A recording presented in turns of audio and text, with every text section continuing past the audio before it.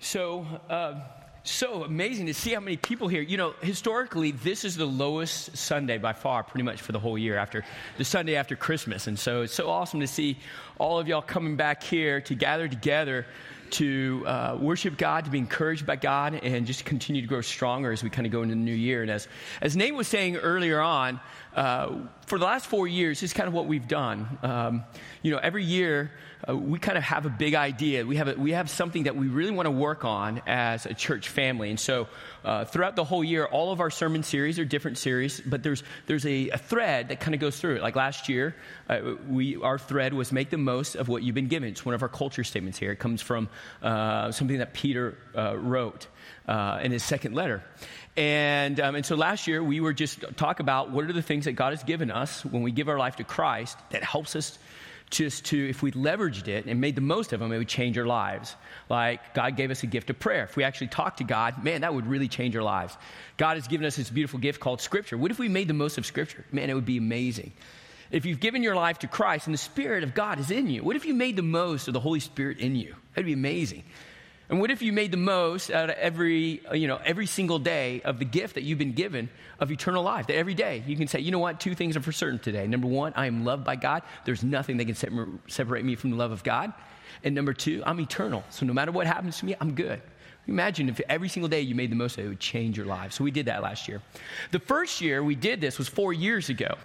And we had been, just praying about it. And, we do this, months before. And in 2019, we're just, praying and thinking, you know what? I just feel like this in, 2020, Lord, that this year is going to be in a crazy year. And so the Lord just kind of put it upon us. This is kind of say, okay, you know what? The big theme for 2020 is going to be, it's going to be okay. Little did we know what we were going to go through. But by God's grace, we were able to walk through that all through 2020, by which to help us to realize that God is in control no matter what's going on, even though the world seems like it's out of control. And we see that was 4 years ago, right? Well, this year, last summer, we've been praying about where we should go as a church family in the year 2024. And it just kept coming back over and over and over, and the staff just kind of, reaffirmed it, we decided that we're going to kind of work on 2 of our culture statements here at River Run. And there are culture statements that kind of go and fuse together. They're a little bit different, but they're kind of the same. One of those culture statements, you may have heard it, God takes strangers and makes them family. And the other one that we talk about here is moving closer to God moves you closer to others. That actually God's big vision is to bring back people into a family, as Him as the Father, as a firstborn, Jesus Christ as a Son, or older brother, and us as kids together, that we're family. And not only that, but moving closer to God does not make you an isolationist. Moving closer to God, actually, the Spirit will move you closer to other people. Through reconciliation in some ways, through just encouragement or loving somebody. That's just what He does. And we just recognize, too, that this year is going to have its own challenges. 2024 is going to be challenging. I mean, we all know that we're going to have a very challenging election coming up. There's a lot just going on, just even in our own culture, by which you can kind of feel the tension of that. But even before that, one of the things that has always been in my heart of just kind of seeing how things have changed, especially in our culture, is the 21st century church is a church that needs to be a people that grow stronger together. Back in the 80s and the 90s and even the first 2000, church was mostly programmatic. It was mostly about a message in order to help individuals to connect with God and to grow stronger. But even that, we've seen that individually, we don't grow stronger individually. And one of the things that we've seen just that's been very anemic within the body of Christ and culture as well is this sense of community that actually helps each other to help each other to grow stronger together. And so what I want to do is I'm going to talk just a little briefly, I'm going to go through some of these things pretty fast because we're going to have a whole year to kind of chew on some of these things in very different and creative ways.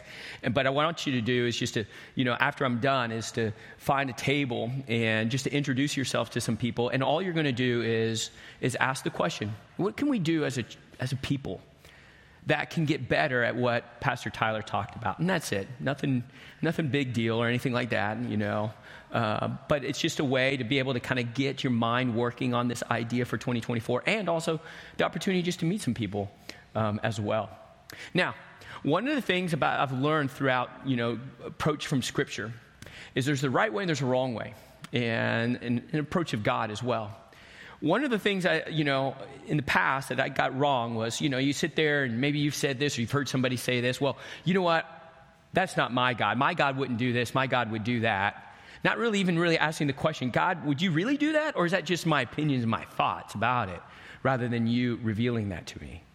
The other thing is like, thinking about God and thinking about terms of how we use God to do what we want or what we need, Have you ever asked the question, maybe you've said to God, God, this is what I need. But have you ever asked the question to God, God, what is it that I really need? Because one of the things I've learned throughout reading Scripture is oftentimes God's paradigms are very different than the way that we think. And so that's why sometimes it's kind of hard to kind of catch on to it. The other thing about it that I've learned as well is to allow God to be able to speak into things. Rather than me telling God what he needs to be doing or telling other people what I think God would want them to do. What does God say on this matter? That's why when you see this passage, like for instance here in Ephesians chapter 3, Paul writes this, he writes this letter to the people of Ephesus.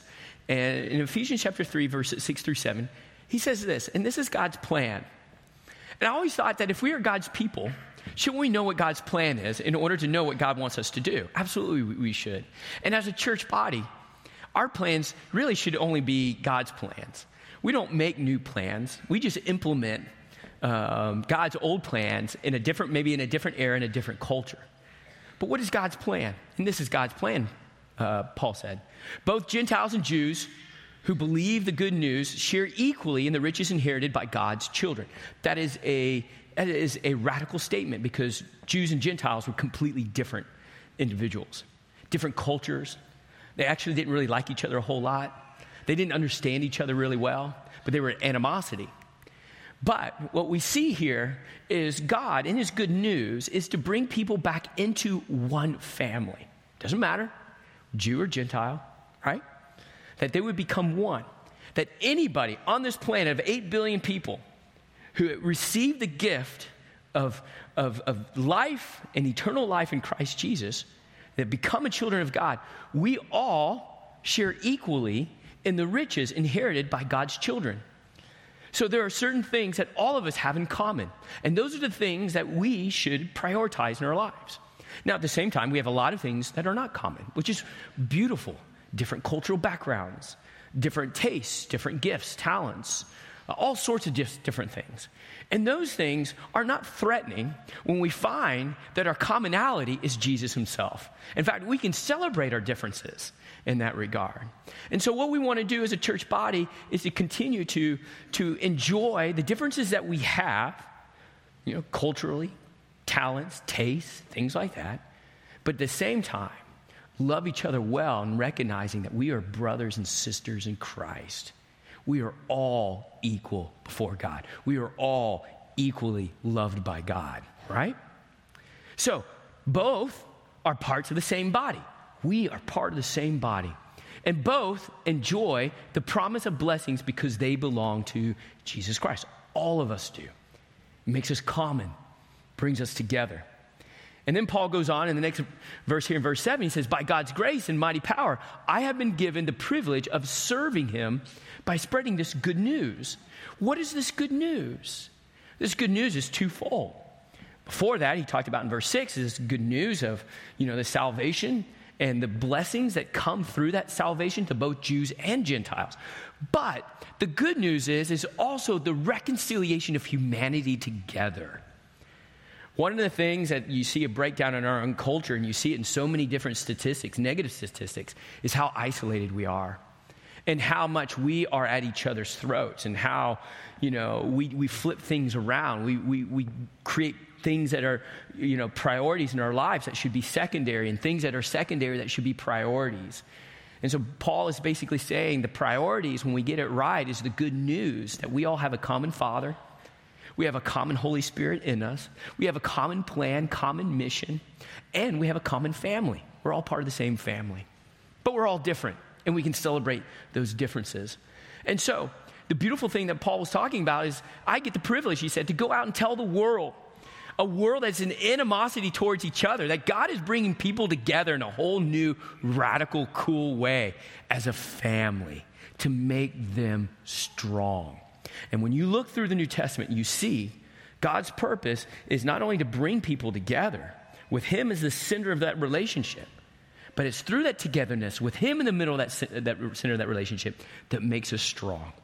All throughout the Bible, you see this analogy of laying our roots deep into God, where we get our nourishment, our strength, our anchoring in God. But the other aspect of it as well is that we as a body of Christ are supposed to be trees that are all rooted in Christ, but our roots intertwine with each other, right? As this picture here, this next picture here. So look at this. You talk about strength of this tree and these trees. It's huge.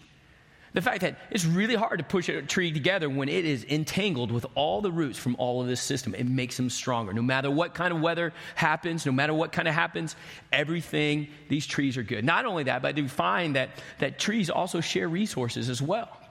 That even if there's a drought, they're also feeding each other and they're there for each other. I believe that the strength of the early church that changed the world and changed the Roman Empire, the reason why they did that was because they had just this incredible strength of community. And we're going to talk about more of that, later on this year. But it really is that group of people that encourage each other, that they're to remind each other the promises that we have in Christ, that are there for one another and pray for each other through the hard times and difficult times, by which we gain strength with one another. And that's why, like I said, our two biggest statements that we're going to work on this year is God takes strangers and makes them family. And here's a passage that just kind of gives us an idea. It's you'll see it says Ephesians 4 on here, but it's actually Ephesians 2. But it says this: so now you Gentiles are no longer strangers and foreigners. You're no longer strangers. You are citizens along with all of God's holy people. You are members of God's family. What we see is that what God does is he takes people who are strangers and they begin to become family, again, around God himself. And so that's kind of one of the things that we want to do here at River Run. We want to be a people that slowly learns what it means to be family. Now, I'm not talking about all of us selling all of our possessions and going buying a piece of property and we all have one big compound. What I am saying is that we move from complete strangers, that we're not strange to each other anymore, that we become acquaintances. We get to know each other and we're known. And not only that, but through that and through those relationships, we begin to care for one another, by which we want to be there for one another when we go through those hard things and hard times. And so he goes on, Paul says here, in Ephesians 2, together we are his house, built on the foundation of the apostles and the prophets. And the cornerstone is who? It's Jesus Christ. The strength of a church is when Jesus is the cornerstone. I'm not the cornerstone, our elders aren't the cornerstone, the staff isn't the cornerstone, none of us are the cornerstone. Jesus is the cornerstone. We are strong when our identity is in Jesus Christ. And so we see this whole idea of God bringing people together as Jesus as the chief cornerstone that makes the whole thing strong. We are carefully joined together in him, becoming a holy temple for the Lord. Paul, in another place there in Ephesians, says this: this will continue. This means like God's work to bring us in, to a place of strength and unity. This will all continue until we all come to such unity in our faith and knowledge of God's Son that we will be mature in the Lord, measuring up to the full and complete standard of Christ. That as a body of Christ, we come together to help each other with the common goal of becoming like Christ. And that we together grow in our faith and trust through our conversations and encouragement and understanding of what God says through his word. That we together are encouraging each other to grow in that maturity and completeness of becoming like Christ. And then when we do this, guess what happens? We will no longer be immature like children. We won't be tossed and blown about by every wind of new teaching because we'll be strong, That no matter what kind of crazy stuff can happen in 2024, we're good. Why? Because we're a group of people that are together. We're a group of people reminding each other we have eternal life. We're good together because we recognize that our nourishment is not in the nourishment of the things of this world, but the nourishment of Christ. And we keep reminding each other, encouraging each other. And as we go through hard things, we walk that out with each other as well. We will not be influenced when people try to trick us with lies so clever they sound like truth. So that's what we're going to work on this year for the first 6 months. And the next 6 months, we're going to work on this one. Moving closer to God moves you closer to people. And so let me just kind of look at this scripture here. And we know that God causes everything to work together for the good of those who love God and are called according to his purpose for them. It's in Romans 8:28. Now, we all kind of know this verse, right? We know that God works all things for the good of those who love him, who have been called according to his purpose. But what is the good that God is ultimately doing in our lives? Oftentimes we relate to this verse and we think of it in terms of, getting a better job or getting our kids to act better or whatever or something to that nature. But in the very next verse, we see what is the good that God is doing. This is the good that God is doing in the next verse, in verse 29. It says, for God knew his people in advance, and he chose them to become like his son. The goodness that God is doing in our lives is to mold us into the image of his son, Jesus Christ.